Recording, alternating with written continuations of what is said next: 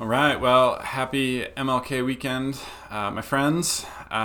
This morning we're going to reflect a little bit on the life of MLK and his legacy. And because we're in a sermon series called Who is Jesus, we're of course going to reflect on the life and legacy of Jesus and what it means for us to be followers of Jesus. And then we're going to spend a little time reflecting on what do we do with these two examples? What do we do as followers of Jesus with these examples of people like MLK, and how do they encourage us to move forward in light of that? I do all of this recognizing that outside of my new office window is a giant mural of MLK staring at me, and just over my shoulder here is Jesus staring at me. So this feels like a rather daunting task with both of these staring at me, but we'll move forward regardless. So as we get ready now to turn and wrestle with the scriptures, would you join me in a word of prayer?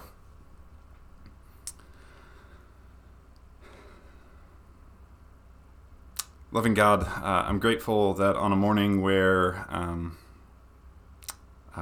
in my office by myself, that I'm not by myself. I'm grateful that as I sit here staring at my computer, that I see the faces of my sisters and brothers staring back at me. What a gift in this strange and bizarre season that we find ourselves in, that despite the fact that we're isolated, we can still be together. So thank you, God, for that. Thank you that your Spirit is here among us in our own spaces, but also somehow divinely drawing us together to make the body of Christ that is expressed here at First Mennonite. And so, God, now as we turn to the scriptures and wrestle with them, we yield ourselves to your Spirit and ask that your Spirit would lead us, guide us, shape us, and form us more and more into the image of Jesus. We pray all this in the name of Jesus. Amen. On April 16th, 1963, the Reverend Dr. Martin Luther King Jr. penned a letter that would eventually be known as Letter from Birmingham Jail. This letter from Birmingham Jail was an open letter that was in response to yet another open letter that was published in the Birmingham newspaper entitled A Call for Unity from 8 white clergy members. These 8 white clergy were penning their frustrations with quote-unquote outsiders who were coming into their city and causing a disturbance and a ruckus. Now, the best that I've been able to kind of interpret the events that were happening there, this word outsider was a bit of what we might call like a dog whistle term.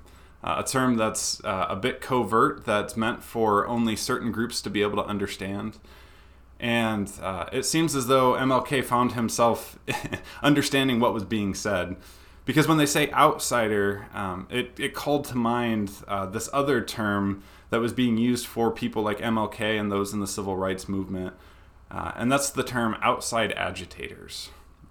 These were folks who were coming into cities where there was this injustice around civil rights, and they would lead these nonviolent campaigns and these demonstrations. And as a result, they caused all sorts of disturbances and all sorts of ruckuses within the city. And this is what was happening in Birmingham because, well, MLK has now found himself in jail as a result of the actions.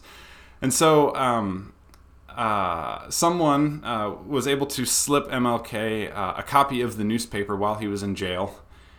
And as he read it, he began to write his own open letter response on the very margins of the same newspaper that had this rebuttal against him, which, as a side note, I don't know about you, but that feels like one of the most boss moves ever, right?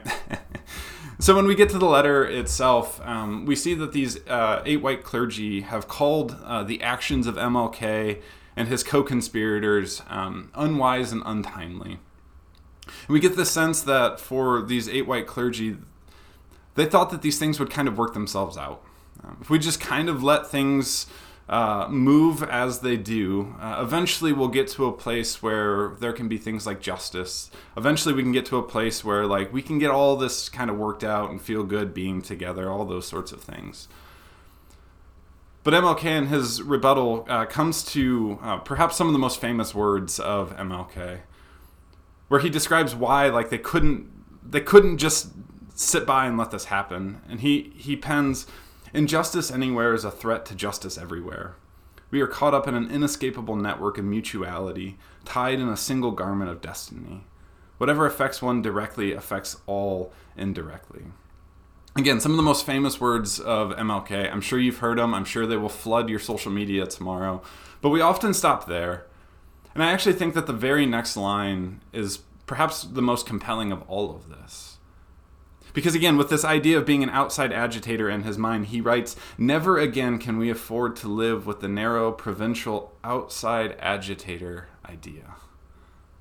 See, for MLK, because injustice anywhere is a threat to justice everywhere, there is no such thing as an outside agitator, because injustice over here affects justice over here. And so wherever we see injustice, we must act, because injustice anywhere then becomes a threat to justice everywhere. He would go on just a few lines later in that same section of the letter to write, "You deplore the demonstrations taking place in Birmingham. But your statement, I'm sorry to say, fails to express a similar concern for the conditions that brought about the demonstrations. I'm sure that none of you would want to rest content with the superficial kind of social analysis that deals merely with the effects and does not grapple with the underlying causes. It is unfortunate that the demonstrations are taking place in Birmingham, but it is even more unfortunate that the city's white power structure left the Negro community with no alternative." From there, MLK would go on to describe the goals of a nonviolent campaign and the demonstrations that they were taking place, and describe why it was and how it was that they got to the place where this needed to happen. See, for MLK and again his fellow co-conspirators in the civil rights movement, things had gotten to a place where to respond with inaction and apathy was no longer appropriate. But things had gotten to a place where the only sort of faithful response forward was one of action and agitation.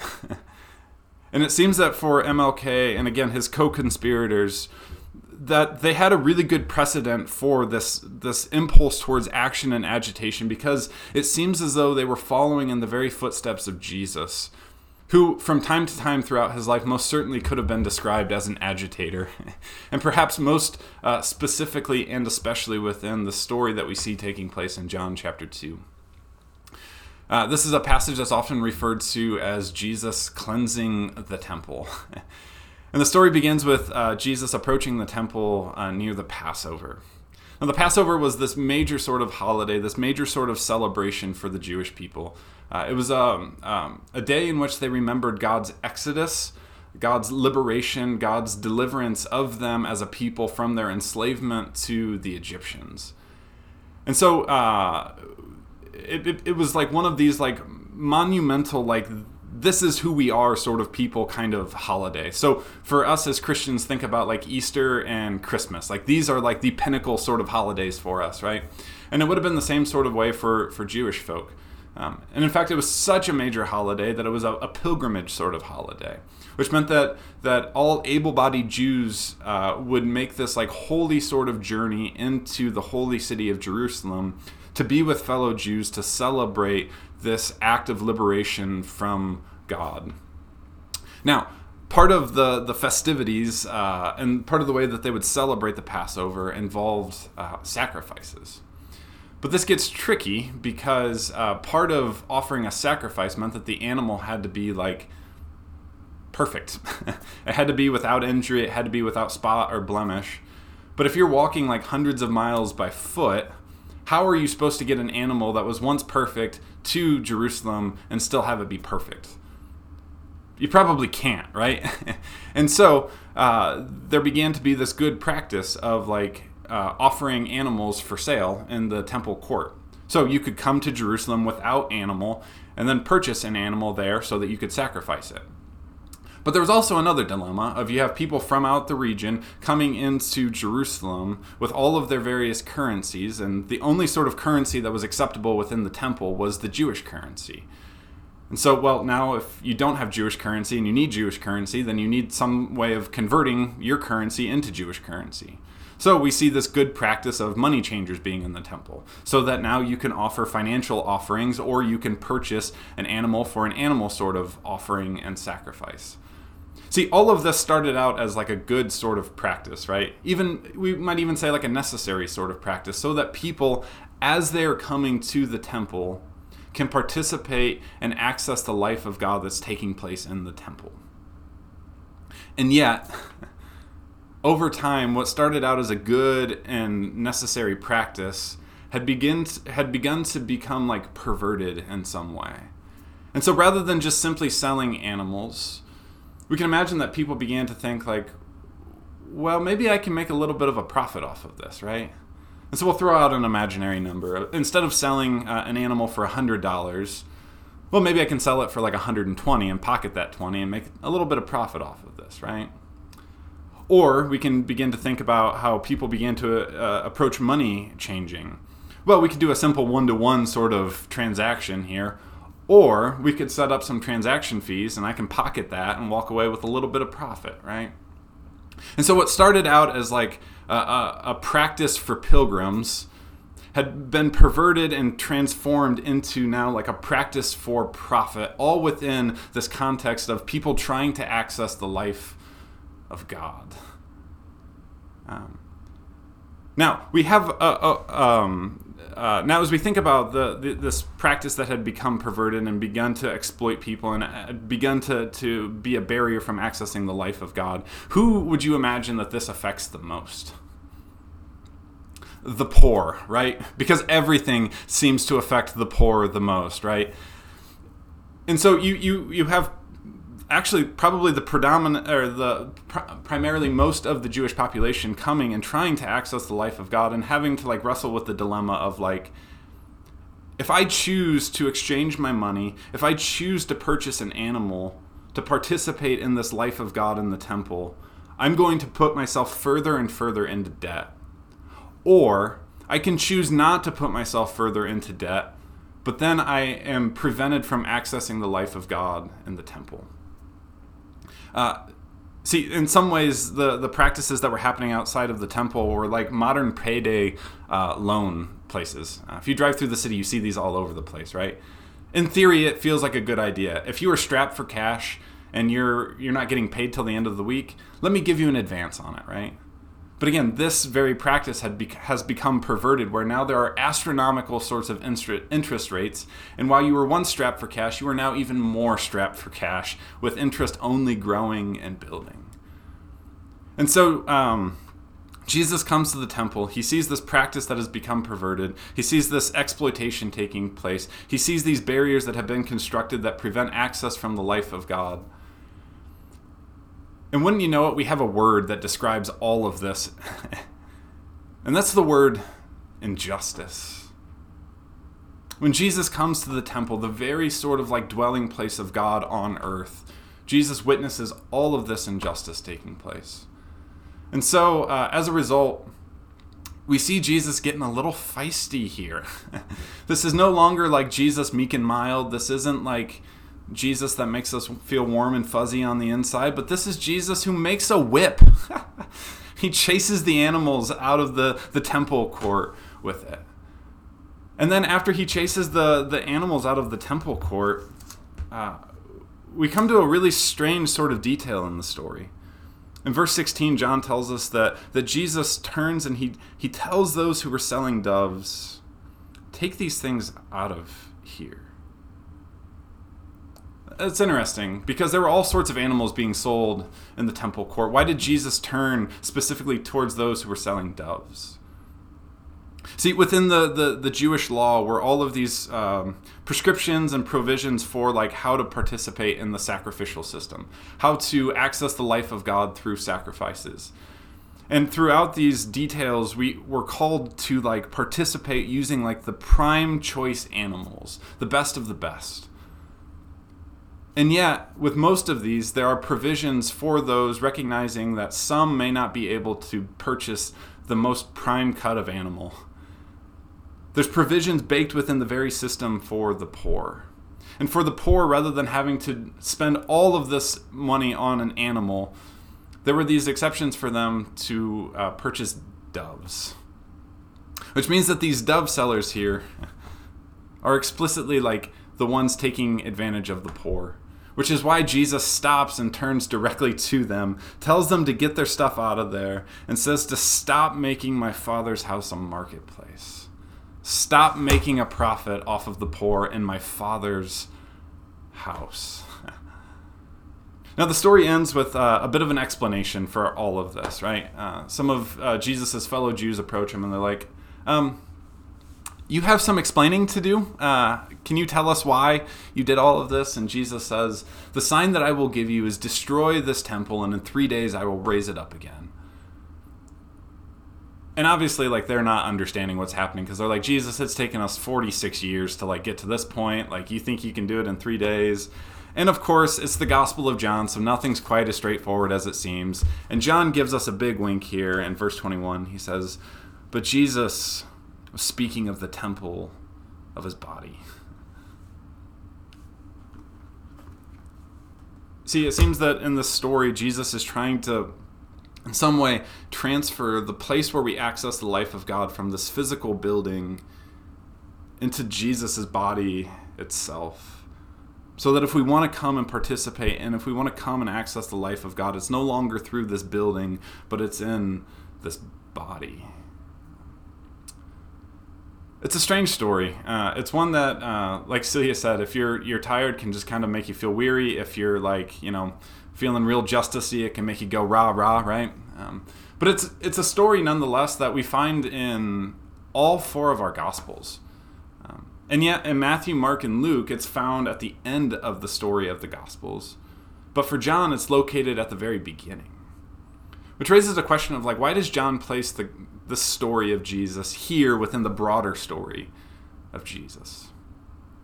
If you've ever been to Cedar Point, you know that on like particularly the big rides, after they do the safety check and make sure that you're not going to go like hurling out of your cart on a hill, somebody will come over like an old school Backstreet Boys microphone and like mumble their way through like a description of the ride. And they'll say like, welcome to the Millennium Force. You're about to hit heights of 310 feet and go up to like 93 miles an hour. Why did they engage in this practice? To give you a heads up of what to expect and to get you really excited for what's to come, right?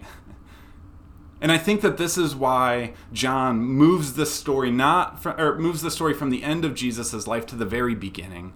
So that for those of us who are reading the life of Jesus can have a glimpse of what's to come and can get ourselves really excited for what's ahead. Because what Jesus seems to be doing here is transferring the place where we access the life of God into his body. And then what we see from this point on is Jesus becoming an agitator to those around him in an attempt to remove, to dismantle, to break down these barriers that stand in the way from everyday people accessing the life of God. And I think that what this story can communicate to those of us who are attempting to follow Jesus some 2,000 years later is that when it comes to practices of exploitation, when it comes to situations of injustice, rather than apathy, I think we actually need agitation.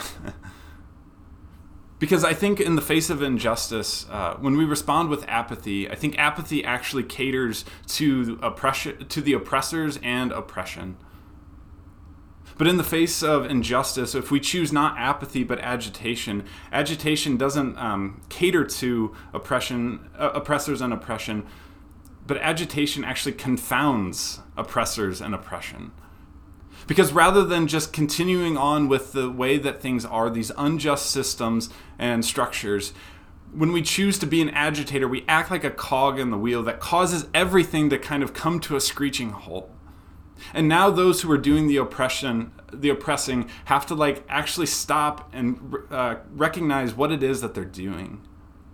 But more than that, for everybody who's watching this, everybody who's been participating in these unjust systems, whether they recognize them being unjust or not, now have to take a hardcore look and recognize why are we doing what we're doing? This system doesn't actually work for everybody. And now we have to actually begin to analyze and reflect upon our own sort of participation within these unjust systems and structures. See, it seems that to follow Jesus is in some ways to follow this particular way of being an agitator. And I think that part's really key, because to follow Jesus in the way of agitation doesn't mean that when we want to be an agitator, it doesn't mean that anything can go. Because that doesn't mean that we can participate in forms of violence. It doesn't mean that we can take oppressors and now oppress them. But to follow Jesus in the way of agitation means that we follow him as he is an agitator. And we see that that's nonviolent. That his agitation and any sort of aggression that we see isn't directed at people, but it's directed to practices and policies. And in some ways it seems that to be an agitator is actually a means of peace. When we talk about peace, us good Midwesterners who avoid conflict at all costs, us Mennonites who love to talk about peace, I think unfortunately when we talk about peace, we often talk about peacekeeping, meaning we choose a position of neutrality, meaning we choose not to rock the boat. And in many cases, we actually choose apathy. This is my approach, by the way, when it comes to working out conflict with toddlers. Over Christmas, Pax got to spend a lot of time with his 4-year-old cousin, Titus. And they spent so much time playing together, and they had a really good time. But inevitably, they would start screaming. And I would look around, and I was the only adult present, which is always my biggest fear. And so I realized I have to address this, right? So Pax can't, communicate his feelings at this point. And so I said, Titus, what's going on? He's like, I've been playing with this toy for a really long time and Pax wants it. Well, okay. So now I enter in as negotiator and I say, well, Titus, you've been playing with this for a long time and Pax would like a turn. I turn to Pax and I say, Pax, Titus has been playing with this for a long time and it's his toy, so he can choose how to respond in this moment. And I hope that it works itself out. Does it ever work itself out? Absolutely not. Never with toddlers and never with people and never with these geopolitical situations that we find ourselves in, right? So fortunately, Jesus doesn't call us to be peacekeepers. Jesus calls us to be peacemakers. And peacemaking is so incredibly different than peacekeeping, because peacemaking involves, it involves rocking the boat from time to time. It may actually involve taking sides from time to time. And it may involve being an agitator from time to time. The late Archbishop Desmond Tutu once said, if you are neutral in situations of injustice, you've chosen the side of the oppressor. If an elephant has its foot on the tail of a mouse, and you say that you are neutral, the mouse will not appreciate your neutrality. See, peace is more than just the absence of conflict, but peace is the presence of things like justice. Peace is the presence of things like wholeness. Peace is the presence of things like equity. And peace is, to use a biblical term, the presence of shalom. So on this MLK weekend, as we sit with this story of Jesus being an agitator, perhaps we need to ask ourselves, who are those among us who are facing barriers from accessing the life of God? Perhaps we can call to mind our sisters and brothers of color who, from the way that I understand history, 400 years now, have experienced the weight, the knee, if you will, of unjust systems and structures pressed upon their necks while they are crying out, "We can't breathe." Because it's hard to access the life of God if you can't even access your very own life. Perhaps we could call to mind LGBTQ folks who, having come to grips with who they are and how they're wired, have far too often been excluded from their families, their friends, their loved ones, their communities. And unfortunately, far too often, even the community of Jesus itself. This place where, is one of the primary places where we can come to access the life of God. Perhaps we could even call to mind our sisters within the church who are given so many incredible gifts and talents and passions, and yet far too often these gifts and talents and passions have been squelched just simply because of the fact that they are women. Or perhaps we could even think about ourselves and the fact that there was something that happened to us in our past, some sort of trauma. Perhaps it was some sort of toxic theology, or perhaps it was some sort of toxic understanding of what it means to be human. And as a result, we sit with this understanding that we are unworthy or incapable of love and belonging and acceptance. And again, it's hard to access the life of God if you feel like your life isn't even worth, if you have nothing in your life to contribute. So who are the people among us who are facing barriers from accessing the life of God? And what does it mean to be an agitator in the midst of that? Because we recognize that apathy isn't a luxury that those who are experiencing barriers and injustice have. So my friends, my prayer for us is that we would have the courage to follow Jesus, and that we would have the courage to be peacemakers, and that we could follow this example that we have of MLK and the other civil rights leaders in being agitators in the process to dismantle and to deconstruct these barriers that prevent some from accessing the life of God. Let's pray. God, we're grateful for the story of Jesus. We're grateful for not just the story of Jesus that reveals who you are, but that we're grateful for all of these individual stories of Jesus too. We're grateful for this particular story of Jesus that shows your heart for all people being able to access you and the life that you offer to us. God, we're also grateful for the witness of people like Martin Luther King and the ways that they attempt to follow Jesus given the particular context that they find themselves in. God, may we have the courage to follow Jesus. May we have the courage to be agitators from time to time and step in and participate in the ways that your kingdom is coming on earth as it is in heaven. We pray all this in the name of Jesus. Amen.